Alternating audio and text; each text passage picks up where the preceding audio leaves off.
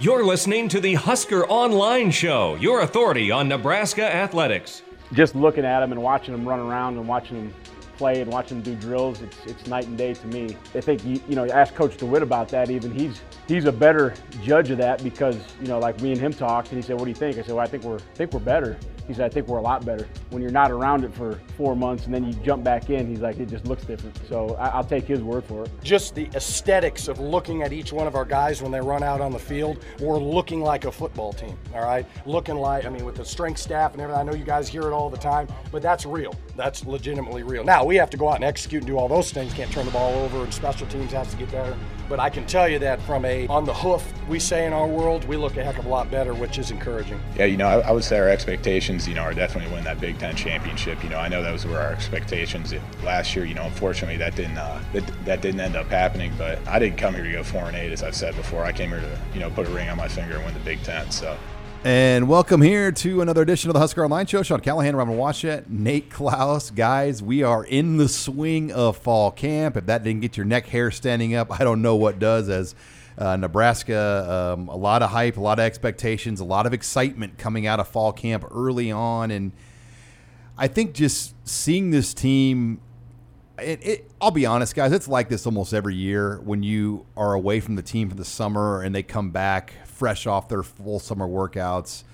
I think Nebraska always looks good in August. I mean, there's not very many Augusts where you come to the office and do the Husker Online radio show with me. We're going to be like, man, they had a bad summer. But it still, to me, does feel different because it's year two. I think the new players they've added, but most importantly, I think the length, Robin, when you just look at the sheer size of this team and the number of big bodies, athletic bodies, mixed in with the speed they've added from one year to the next, it's a pretty impressive upgrade, and it's caused a lot of buzz in camp early on. There's no better example of that than on the offensive line, in my opinion. That group in particular has transformed, not only just with how big and strong they look, but like it's a different type of athlete now where seemingly everyone is 6'6" or 6'7" and, you know, 300 pounds, and they look like almost a Wisconsin type offensive line. They look like a Big Ten offensive line for the first time in a while. Probably since their early years in the conference when they had, I mean, Qualley and Searles, and I mean, they had all those guys on that line early on. And now you got a lot of them, especially a bunch of young guys. Look at these freshmen that are coming in, the 6 true freshmen on the offensive line. They are as good looking, and this is going to sound weird, but as far as player body composition looks like, as we've seen on this offensive line in a long time. And I mean, again, we've watched 30 minutes of practice. You know, we've only seen so much, but you know, when you just go strictly off the eyeball test, like you said, the team as a whole is really impressive. But I think that offensive line has made as much of a gain, and Scott Frost made it a point from day one that that's where his team was lacking the most, was in the trenches, and they seem to have made a lot of progress in that regard. Yeah, you mentioned the trenches. I think defensive line, I think you could say the same thing there. The bodies up front along that D-line look a lot different too. You got some big dudes up there now, and they don't look quite as soft as what they may have looked last year or in years past. And same with the secondary. If you look at that group, holy cow! I mean, there's some big, tall, long defensive backs back there. You know, and all those newcomers they added, that certainly added to that height in the back end of that defense too. But yeah, from top to bottom, this team looks a lot different. It kind of reminds me of you know, what Bill Callahan's team looked like, how that transformed. The 05 to 06 or the 04 to 05? Yeah, but both. I think, especially from 04 to 06. And there was talent on those teams. I mean, yeah. I know it didn't work out, but, you know, people shouldn't just say, oh, it's Bill Callahan. They had talent on those teams back then. Yeah, and they made an effort to change the look of that team through recruiting and obviously, you know, in the weight room and whatnot too. But and I think it's kind of similar to what, you know, what we've seen so far with this team. You're listening here to the Husker Online Show. Sean Callahan, Robin Washut, Nate Klaus, as we're just giving some opening thoughts and headlines here at a fall camp. Couple things we do know. JoJo Domann has not been on the 110-man roster. He's not been in Lincoln, getting some things kind of looked at, squared away with his previous injuries, but they expect him to play this season. Jakeem Green, Nebraska's defensive lineman addition. They're waiting for his stuff to clear, and they expect him to be in camp soon. He's just got to get admitted and accepted to UNL. So that's something to kind of keep your eyes on. Cameron Jurgens practicing for Nebraska. Now, at what level, how much are they going to put him through? That remains to be seen. But he's on the 110, Robin, and he's been going through practice. Yeah, and he didn't have any brace or wrap or anything on any of his ankles, legs, foot, or whatever it may be. Certainly encouraging. Now, from the little glimpse that we caught on Wednesday, he didn't do a lot as far as the individual position group stuff. But, again, he's suited up and he's going through it. So at least he's out there, and maybe it's just a matter of them being really careful with his workload. They're doing the same thing with Wan'Dale Robinson, where a guy that maybe has had some minor injury problems. They're making a conscious effort to make sure that they don't aggravate anything or keep him fresh and keep him healthy through camp, to where they're still getting some physical reps and a lot of mental reps, staying fresh, and again preventing any setbacks before the start of the season. And I think that's smart. The last thing you want to do right now is just grind your team into the ground and wear him out and make him more susceptible to injuries, especially guys who have a past of being injured or having being able to kind of be susceptible to those nicks and things like that. So I think it's smart. And you had a day off on Tuesday. And a lot of players mentioned that, we've been through, a handful of practices already, and we feel great. The way that they're handling everything, shorter practices, but obviously they're getting reps in with the tempo and everything. I think it's smart the way they're doing it. And I know Austin Allen mentioned, he said it's all science based. Like they have this thing down to a science, and with what Zach Duval and Ellis and all those guys and the coaches, the way that they're coordinating fall camp practices, I think is very smart. Well, yeah, and you think about Wednesday, we were there, and it was under 2 hours. And, you think about previous coaches and how things were done. If you were to tell a coach no more 2 days, you only get one practice a day, there'd be a lot of coaches that would want to be out there for 3.5 hours. And that just goes against the science. And that's what Scott Frost learned at Oregon with Chip Kelly. Chip Kelly kind of innovated how teams practice today in football. And to me, fall camp, it was to get your team in shape because your team wasn't really conditioned or in shape. Well, now everyone is so well trained and conditioned when they get to camp.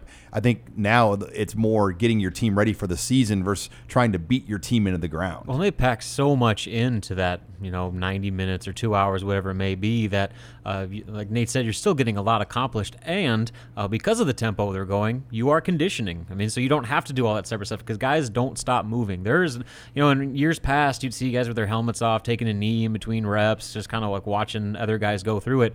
Everyone is taking reps at all times. There's literally zero breaks. And so I think that you're accomplishing so much, both in terms of installing your offense, your defense, and getting some of the mental stuff, but the conditioning aspect, the fact that these guys are going nonstop for a full 90 minutes to 2 hours, it really maximizes that window to where you don't have to go as long because you do so much in that just short amount of time. And some of the new guys even mentioned that. I know Canavai Noah mentioned that, our practices at Cal were physical and these practices are physical, but the biggest difference is just the tempo, how many reps they're getting and how fast they're, things move and how little downtime there is. And I think that's just efficient use of your time. All right, lots to talk about here in this show as we're going to talk more about fall camp in our next segment. The basketball team's over in Italy, and they're playing pretty well. They're missing some guys out there still, but so far so good. We'll get Robin's early thoughts from the Huskers out in Italy.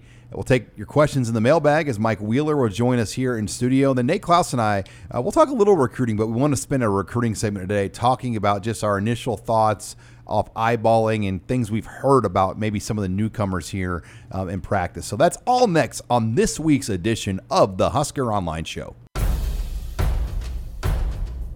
You're listening to the Husker Online Show, your authority on Nebraska athletics. The first practice, like I said, he ran through me. It reminded me of Chris Carson, my freshman year. Chris Carson was a JUCO transfer as well, and the tenacity he ran with without pads, it made me think like, yeah, these guys are hungry. And the way he runs the ball, you could tell that he's running for a bigger purpose. He's a sweater. I mean, he is going to work hard and sweat. We got to have a towel with him at all times because he works his rear off. I mean, he comes to work every day. I saw it when I watched him in junior college practice. I've seen it in the weight room when I've walked through there, and then, you know, out on the field. I don't have to worry about him working hard in practice. That's the least of my worries. With him being new, I got to get him on all the other stuff to make sure he knows what he's doing. But I like the early return. And welcome back here to the Husker Online Show. That was Nebraska running backs coach Ryan Held, fresh off his cameo appearance, Nate, on Last Chance U. I need to watch that this season, by the way, this upcoming year, because you get some good Jeff Sims, Dedrick Mills in there. But that was Darian Daniels before him talking about Dedrick Mills. And Nate, you are the only guy in this room that has seen Dedrick Mills play live football in person. The early reports out of fall camp about Dedrick is he's been everything they've been advertised. He's a very downhill physical runner. He's a very hard worker, as you just heard Ryan Held say. You heard Darian Daniels say how hard he runs, even without pads on. Surprised at all by the early reports coming out of camp thus far? I'm not surprised at all. I mean, when we went down there to Garden City last year and watched him play, he was a workhorse. And getting to talk with him after the game, you know, he was still amped up, you know, about some of the plays, about running some guys over, and you know, I remember that interview. He told me, he said, during the summer, I feel like I was the hardest working guy on this team, and after we got done talking with him, his running back coach at Garden City last year said, yeah, that's no lie, he's not being cocky, but yeah, he was by far and away our hardest worker on the team. And so to hear Ryan Held say that doesn't come as a surprise, and to hear Darian Daniels say that he's a hard runner, it doesn't come as a surprise either, because I mean, if he has a choice or an option to either run you over or put a move on you and try to make you miss, 9 times out of 10 he's gonna run you over, and he wants to do that over and over and over again. And I think that he kind of feeds off that. You could see him get stronger and stronger, you know, as the game went along last year down there at Garden City. And I think you could, I haven't seen it yet, but from what people have said in the Last Chance U, they show some of his runs in that game, and I think he's running over dudes in that game too. Yeah, he is. I actually watched the season, and there's some runs where you just laid, oh, there's 26, and he's moving the pile. There's actually one play where it goes for a no gain, but it might be like one of the most impressive clips you see him on, where 2 of Independent's defensive tackles, like 2 300-pound guys, just meet him in the backfield, like 4 yards deep.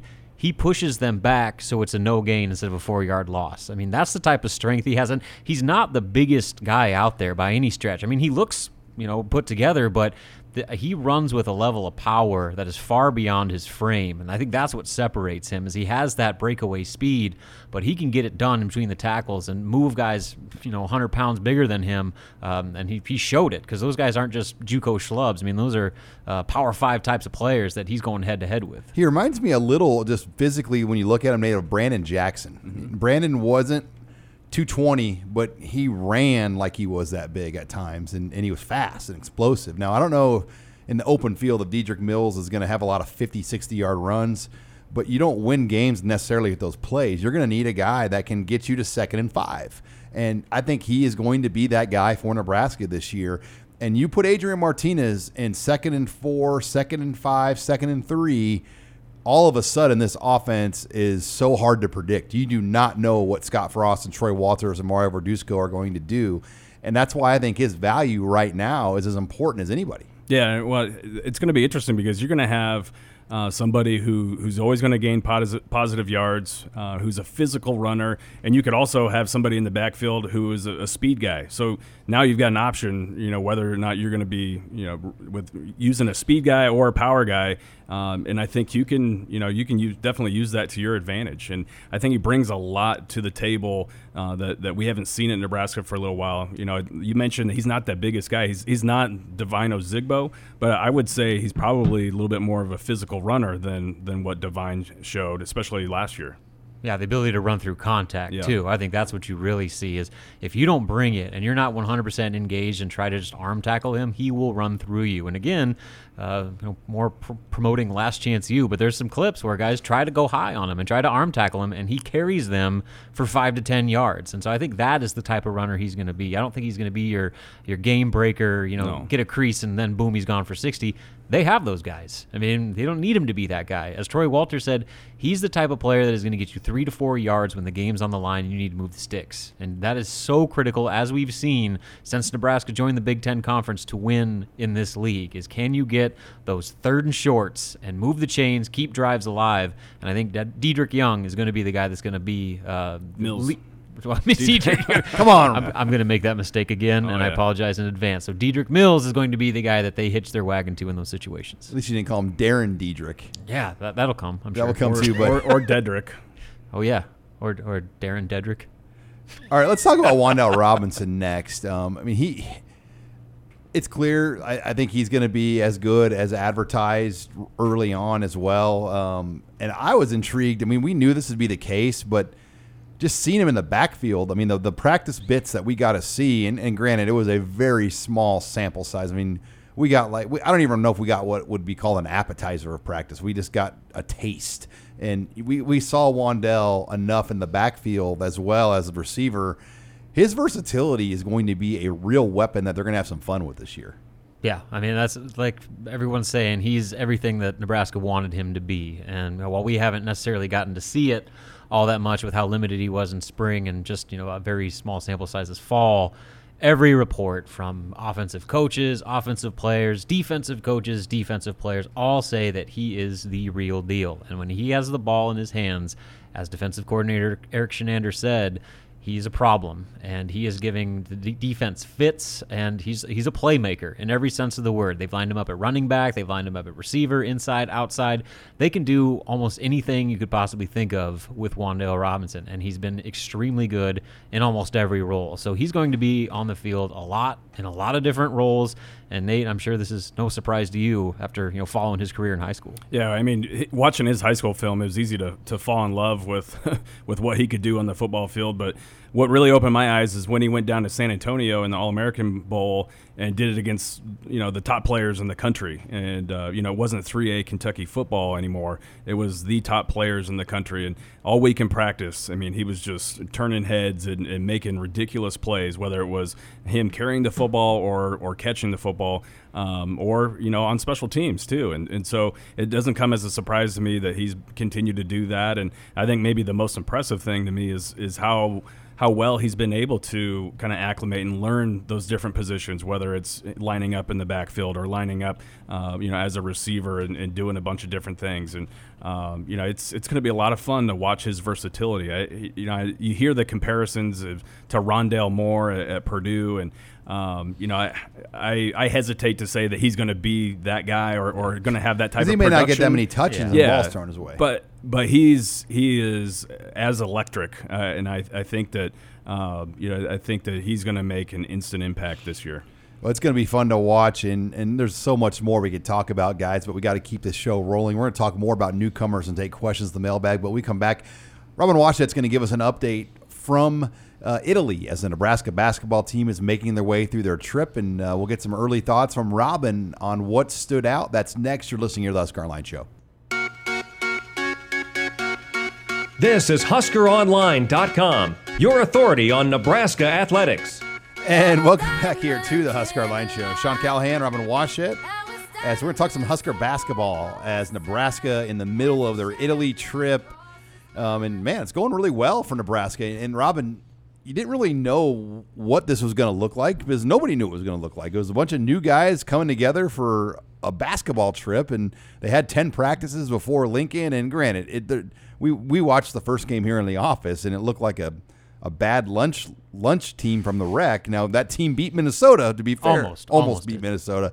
But, Nebraska took care of business their first 2 games out in Italy, and it's been pretty impressive thus far. Yeah, so I don't think even Fred Hoiberg knew what this thing was going to look like. And so when they took the floor against that first team, I'm not even going to pretend to pronounce these Italian names or Lithuanian names, so we'll call them Team 1. That was basically the game, a warm-up, tune-up game. As it was supposed to be. And it is essentially like what an IMG Academy would be, but in Italy. So, it's basically a school that is made for kids to come and play basketball. And so it's younger kids, and Nebraska, they sputtered a little bit out of the gates. I think they were down 5-1 early, and then just took the game over and led by like 20 the rest of the game. But that next game against the Lithuanian team, that team is a bunch of like grown men. They have a couple United States players, and so I mean this was going to be a big step up in competition. Well, Nebraska once again takes the game over and doesn't look back, led by over 20 points, had a couple 20-point performances from Hanif Cheatham, Deshaun Burke, and really looked pretty impressive. And so, as I said going into this whole thing, and I'm going to continue to say it, is don't put much of any stock into what happens on this trip, good or bad. Now, it's encouraging that they're playing as well as they are, as opposed to the other way around, but it is still August, the first week of August, and what this team looks like now compared to what it's going to look like even when they start official season practice in October, let alone when they play their first game in November, is going to be night and day different. I mean, they don't even have 4 scholarship players with them playing in these games in Italy, and so I mean, this is just a very small sample size of what this team has, and they have guys that are going to be sitting out the season that are playing. So I'm hesitant to put a lot of stock into this, but certainly it is encouraging that things seem to be clicking a lot faster than most people expected. Robin, a couple guys also didn't make the trip out there, right? Yeah, so Cam Mack, the point guard, junior college transfer, he came down with what it's never been like officially diagnosed or announced, but based off social media, it's assumed he came down with a really bad case of food poisoning. Had some bad tacos. We won't say the name of the business, but yes, some bad tacos in Lincoln somewhere. He had some bad tacos and was sick for a few days, and then it got to the point where he had to check himself into the hospital and was there for 3 or 4 more days, to the point where his mom drove up from Austin to be with him. And so it was kind of like a somewhat scary situation. But good news is he's out, but unfortunately he had to miss the trip because they didn't want him, spending 12 hours in an airplane, whatever, just coming off a real bad flu or whatever it is. And so he had to miss the trip, and then a call of rope from Creighton Prep, the true freshman. He didn't get his paperwork finished up in time to get everything cleared to do international travel, and so he had to miss the trip. And then on top of that, Derek Walker, the transfer from Tennessee, he's eligible to play in these games, even though he's going to sit out this season, but he's been dealing with a nagging injury that has kind of been bothering him through the summer, and so he hasn't played in either of the first 2 games. And so that's Nebraska without 4. Oh, and then obviously Yvonne Ouedraogo, who was with the French national team at the FIBA Championships. So probably in Greece. 2 of their 5 best players. Maybe. Yeah, well, 2 of their top 7. Yeah, 2 projected starters between Ivan and Cam Mack. So, they were down 4 scholarship players, and they're still playing at the level that they're playing. So that I think is what is most encouraging of all is that not only are they hitting the ground running, but they're doing so without their full cast in place. Well, I think the other thing that you can't even really put a value on, and you won't be able to tell by watching these games, is this how well these guys will get to know each other on this trip. Yeah, that's the most important part about this trip is the bonding. And, that's the coolest thing, outside of just the games is, all these posts of guys like hanging out together. They did like a cooking class where they made their own pastas. Doc Sadler and Fred Hoiberg's daughter are teamed up, right? Yep. And they did all the sites, saw the Colosseum, doing all the things in Rome and Florence, and then Como. They're going to end the trip there. And so, I mean, it's a really cool deal. And that's one of the things Fred Hoiberg has said time and time again, that the basketball thing is just such a small portion of the value of this trip, that this season hinges so much on their ability to get these guys to mesh and gel together as a team.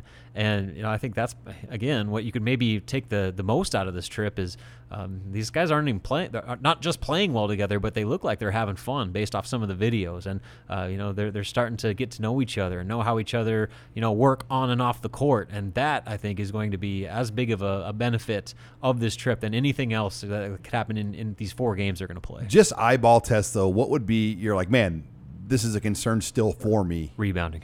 They're small. They're a small team, and they're going to get pushed around, I'm sure, a little bit in the Big Ten. So that is going to be something they're going to have to compensate for, and especially during conference play. When they get against some of those bigger front courts in the league, they just don't have the bodies, and especially right now without Ivan.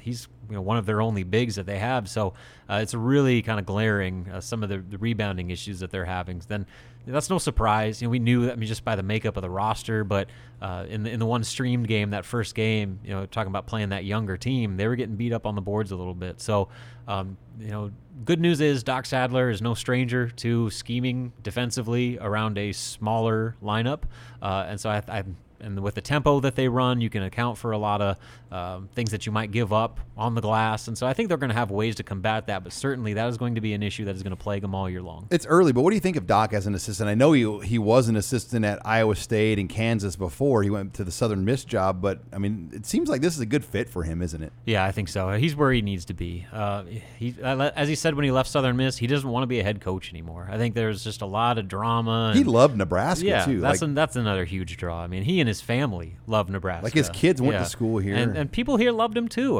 Obviously things didn't work out on the court, but when word was starting to surface that he could be coming back, people were super excited and happy about it that Doc, their boy, is coming back, because he's a really well-liked guy. He's got just a personality for days, and more importantly, he's going to be a tremendous asset to Fred Hoiberg as he does this rebuilding process.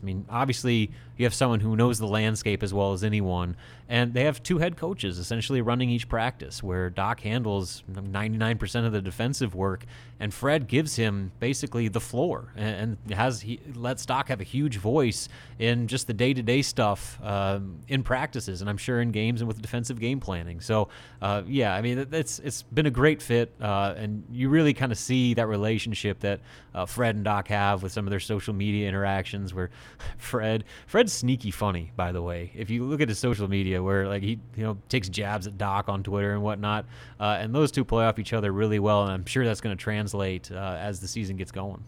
All right, when we come back, we're going to bring in Husker Online intern Mike Wheeler. We've got lots of questions, lots to talk about this week in the mailbag. That's next. You're listening here to the Husker Online Show. This is Husker Online, your authority on Nebraska athletics. We'll see. He's definitely going to play running back. He's really, really talented at running back. So, we'll have, the good thing is we have guys that can do that now. They can be receivers and running backs, and, that's what we've wanted to do when we got here, is to recruit those type of hybrid-type players that Coach Frost had at Oregon, what we had at UCF, and now here at Nebraska. And we're back here on the Husker Online Show. Sean Callahan, Robin Washut, Nate Klaus, and Husker Online intern Mike Wheeler. That was running backs coach Ryan Held discussing kind of the plans for Wan'Dale Robinson, about him potentially playing some running back and receiver, as the little bit of practice we did see, we saw him in the backfield. But let's get to the mailbag, Mike. What do you have this week to start us out? All right, so right off the bat here, we've heard lots of talk this week about being on the roster, the 110, and what players have access to. But can you guys break down what players get and can participate in based on the 110? Well, if you're not on the 110, you can't be a part of anything. You can't even, and Nate might correct me on this, you can't even use the workout facility and come around practices and watch as a spectator. So it's a blow. If you're a guy that's not injured and you don't make the 110, it is a crushing blow, because that means you don't get to join the team in any type of activity until the first day of classes, and that's when fall camp's typically over. Sometimes there's another week of camp when classes begin. Just depends on the schedule and the calendar. But yeah, the fall camp players, it's a 14-hour, 13-hour type day. And Nate, you could probably speak on it more than anybody. Typically guys get there in the morning and early, and they may not leave till 8, 9, 10 o'clock at night. Well, that's how it used to be, for sure, especially with the afternoon practices. Now, I don't know if it's quite as long of a day now under the current structure that Coach Frost brought to the table as it used to be. But it's still, regardless, it's still a grind. It's still 12 hours. Probably. Yeah, probably. Now, I think with as far as injuries go, I know that I believe it was Ryan Held said that a guy like Ronald Tompkins is still able to be around. He's still able to get treatment and still able to do whatever he needs to do coming off of his knee injury that he suffered last year. I don't think he can be at practice, but I think he can still kind of be around the facility. But yeah, for the most part, if you're not on the 110, that's you're pretty much at home doing not much of anything, as far as compared to your teammates until school starts. It's really tough, Nate, though, when guys especially like a later walk-on going into his 4th, 5th year, hoping to get on the 110. I mean, and then you're told you're not. I mean, it's more or less a ticket that you're not going to play. Yeah, it means that you're not only are you not going to play, but chances are that you might not even be, all that, might not factor into the mix as a main scout team guy all that much, or that you're not even going to see any time on any special now, teams. Now, Jared Stovall wasn't on the 110 last year. Sat in the bleachers for the first couple games with guys that even weren't good enough to be suited up. And then he ended up leading Nebraska in special teams tackles. So there are rare stories, but it's rare. Yeah, that does not happen all that often. And tip your hat to Jeremiah Stovall for making that happen. But for the most part, yeah, if you're not on the 110, that's the writing is on the wall. You're either very young and just kind of walk on getting into the program, or you're an older guy that's definitely on the outside looking in. So now moving over to a former Nebraska recruit, once a Husker, always a Husker. Whatever happened with Dominic Watt? So whatever happened with Dominic Watt? Well, he's still at Garden City Community College. Now, last year with Dedrick Mills and Charles West, the Garden City had 2 of the top 3 rushers in all of junior college football, and so there were not a whole lot of passes being thrown. I think he had 16 catches on the year, or maybe it was like 8 catches and 12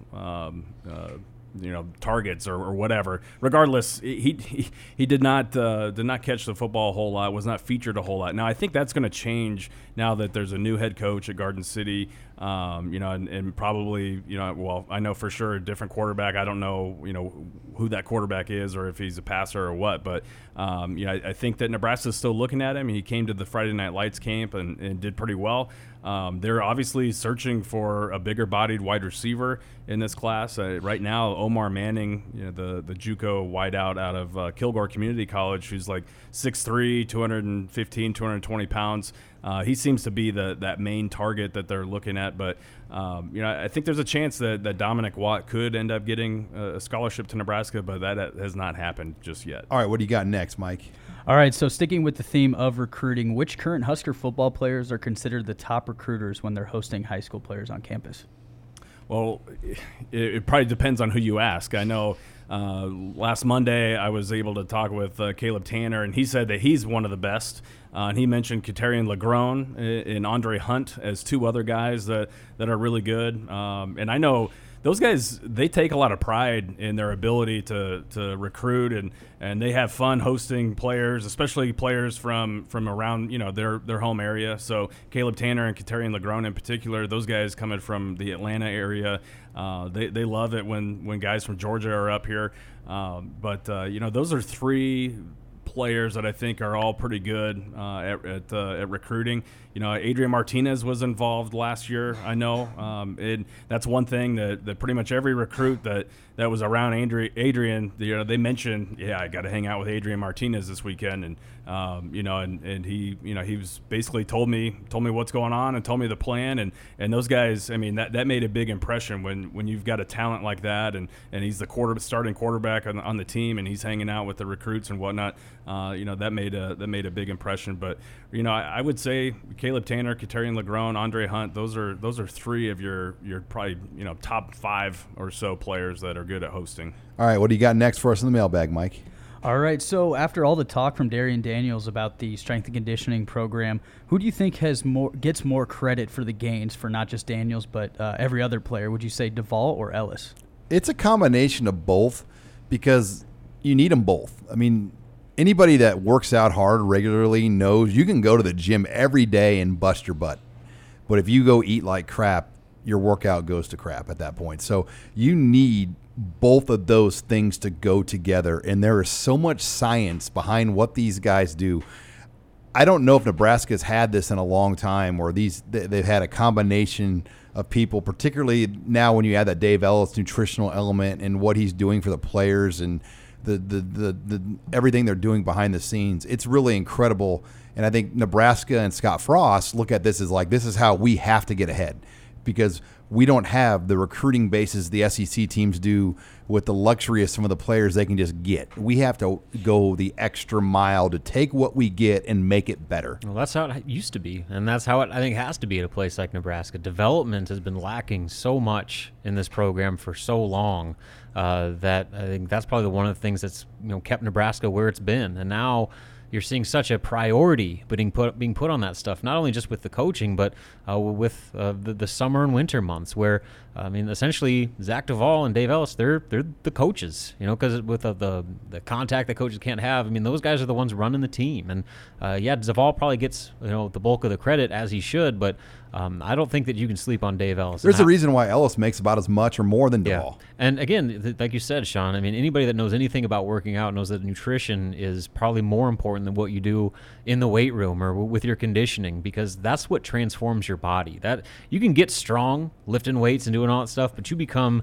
a athlete but with your diet and putting the right fuel in your body and being able to maximize your performance. And so I think that is the balance between those two. You have an elite strength and conditioning program and an elite nutrition program, and that is why in the opening segment we talked about just how impressive this team looks top to bottom. I think there's no easier way to look to as to why that's happened than those two guys. Yeah, another aspect that goes into that too is sleep, and I know Dave Ellis is big on that, the sleep and recovery, and he's wanting guys to get at least 7-8 hours of sleep every single night, and without that and eating properly, then you're not able to get those gains in the weight room. So yeah, I think both those guys are intertwined. Any gains that Nebraska's football team is making can be directed right back to those two. We all need to figure out how to get 7 or 8 hours of sleep, I think. I wish. We got time for 2 quick ones. Mike, what's last? All right, so this was a question that was actually brought up between me and my buddies, but what would be considered a disappointing season for the Huskers in your mind?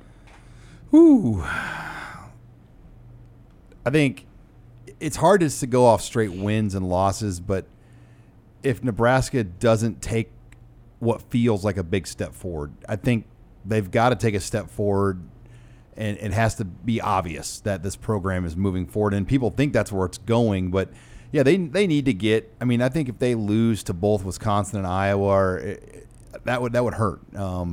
Minnesota on the road, that's going to be a tricky one. There's some tricky games on this schedule that will really kind of measure the level of acceptance of what this season will be. Yeah, I'm going to take the Bill Moose approach and say 6 wins, go to a bowl game. That is bare minimum. You have to have a postseason. You just want to go on a trip with me. Well, yeah, of course. Everybody does. Nebraska wants to go on a trip. That's where it starts. That is the absolute floor of what this season has to be. You have to go to a bowl, and that sounds like no-brainer, duh, but that's the first step in Nebraska. It's been a long time. I saw somebody posted on the board that assuming Nebraska wins on August 31st against South Alabama, it'll be their first time with a 500 record, over 500 record since the Illinois game in 2017. Think about it. That's over 700 days since they've had a record above 500. Yeah, that's humbling. Yeah. So the last 4 years, Nebraska's won, I think, 23 games. Yeah. And so, that's where it starts for me. You can talk about competing for the West Championship, going to Indy, all that stuff, but finish over 500 and go to a bowl. That is the absolute floor for what I've defined as a successful season. Yeah, anything under that or less than that, I think would be a huge disappointment. But yeah, I agree with both of you guys. You have to make it to a bowl game, and you have to capture some of the momentum that I think is building. You've got people across the country who are starting to talk about you and are kind of keeping an eye on Nebraska, and pointing to you to take that next step. So now, that has to happen. And if it doesn't happen in year 2, I think now all of a sudden you're starting to wonder why, or starting to try and figure out, okay, what's really going on here. Final question, Mike. All right, so with fall camp now here, I love getting to hear your guys' stories. What are some quick stories you guys have for us? Well, we told some good ones last week, Nate. I'm trying to decide if I want to go Harrison Beck or Harrison Beck, please. Okay, Harrison Beck. Well, Nate's got some good stories he could share off air, but this is one I'll never forget this day. It was probably one of the more drama-filled days I've had covering a fall camp practice. It was a Saturday 2-a-day, and we got to do interviews after the practices were over. And Harrison Beck was upset going into the 2006 season that he wasn't getting very many number 1 reps in Bill Callahan's practice. He thought he deserved reps over Zach Taylor, who ended up being the Big 12 Player of the Year that year. So at lunch, he starts asking guys in the locker room during the break, if you were to drive back to Florida, how would you do it? And so guys were like, well, you'd go to Kansas City, then St. Louis, and then to Nashville, and work your way towards Atlanta. And he's like, okay. Next thing you know, Harrison Beck got in his car after lunch and just drove to Florida and just left. And nobody knew, like, where he was going, what was going on. And Bill Callahan addresses the media after practice, and I want to make this announcement. Harrison Beck is missing. We're genuinely worried about his whereabouts, and we do not know where he's at. And Steve Sipple, my good friend from the Lincoln Journal-Star, the Beck family, Evelyn Beck was her name, his mother, did not know where Harrison was at. And he calls her, like, in that moment, and she just goes off and calls out Zach Taylor, calls out the locker room, says Harrison's getting screwed. Well, Harrison was a young, immature kid, and he wanted to come back to Nebraska, honestly. But because of those comments his mom made to the paper, it made it impossible for Jay Norvell and Bill Callahan to let him back in that locker room. So I call, when it was official that he got his release, I got a hold of Harrison Beck's high school coach to get that story, and I already forget what his name was, but he said, yeah, it wasn't for those comments in the Lincoln paper, they would have let him back, but because that reporter called and got those comments, and obviously Nebraska's better off without Harrison, but it led, the Journal-Star was pretty upset that we ran the comments on Husker Online, and they were factual comments. That's why he was not allowed back at Nebraska, because of the comments. But it was a crazy deal because he just got in his car and drove for 24 straight hours to go back home. Man, that dude. Yeah. Well, the crazy thing about it, his parents didn't even know. I mean, his mom and his stepdad, they had no idea that he had left. And so, I mean, that was the crazy thing about it all, is that absolutely nobody had any clue what had happened. Yeah, and that's not the first time. I mean, when he was here for quarterback camps, there was always some trouble involved, or he was always kind of a handful then. Along with Josh Freeman and Ryan Mallett, two NFL quarterbacks. I busted those guys sneaking out of the dorms one night trying to hook up with volleyball campers. But yeah, I mean, fall camp stories. I always remember, like, Maurice Purify when he first got here. It was somewhat of a similar situation to that of Jakeem Green, where he was taking an online course. I think it was a online math class through BYU, and Maurice Purify, I mean, he had to pass this class. And so I remember during practices, Purify was up in the football offices, and I had to make sure that he was in the office taking this math class and actually doing it, not sleeping at the computer, or because it was on a deadline, and he had to cover 6 chapters in a matter of hours. And did Callahan ask you about it always? How's the class going, Nate? Well, yeah, something to that effect. But yeah, so. Between Callahan and Coach Wagner and those guys, I mean, they were on Purify hard, because he had to pass that, and he just barely did it, and was able to obviously go and compete. And once he got down there, even though he had missed, I forget how many fall camp practices he missed, but it was unreal. The guy had not worked out all summer long, hadn't done anything. He stepped on the football field, and guys were like, holy cow, who is this guy? This is unbelievable. He won them the North by that catch he made at Texas A&M. Yep. I don't have anything that good, but I remember when it was one of the open practices when Alex Lewis and Randy Gregory were going head-to-head for the first time. That was in spring ball. That was in spring. Okay, so that didn't even count. Anyway, I was going to tell a story about them just going head-to-head, and they got chippy because, as we all know, Alex Lewis has a bit of a temper, and Randy Gregory was whipping him, just blowing by him, getting to the quarterback, and Alex was getting heated. Fights were breaking out, and it got to the point where they had to take Alex into the equipment shed and basically have a sit-down therapy session with him to cool him down. And Barney Cotton, I think, was Barney Cotton is experiencing that. I mean, he was Richie Incognito's controller back then, and just that was a real glimpse of things to come with Alex Lewis and his inability to control Rick himself. Kaczynski just lit into Alex Lewis. When Alex Lewis was cheap shotting, they're all Big Ten. I mean, Randy Gregory led the Big Ten in sacks as a newcomer the year before. And he goes, Rick Kaczynski, football coaches can cuss a lot. Some do and some don't. But Rick Kaczynski cussed a lot. And there was a lot of F words going towards Alex Lewis. Who the F do you think you are? What the F are you doing? And it was pretty good stuff. But all right, I'm going to put a rule in. Fall camp story time has to continue for the rest of the mailbags. I think so. Yeah. At least through camp.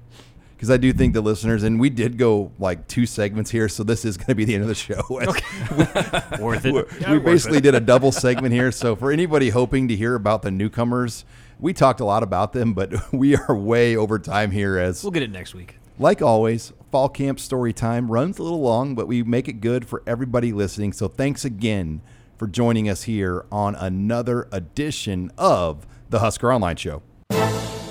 Thanks again for joining us this week on Husker Online, your authority on Nebraska athletics.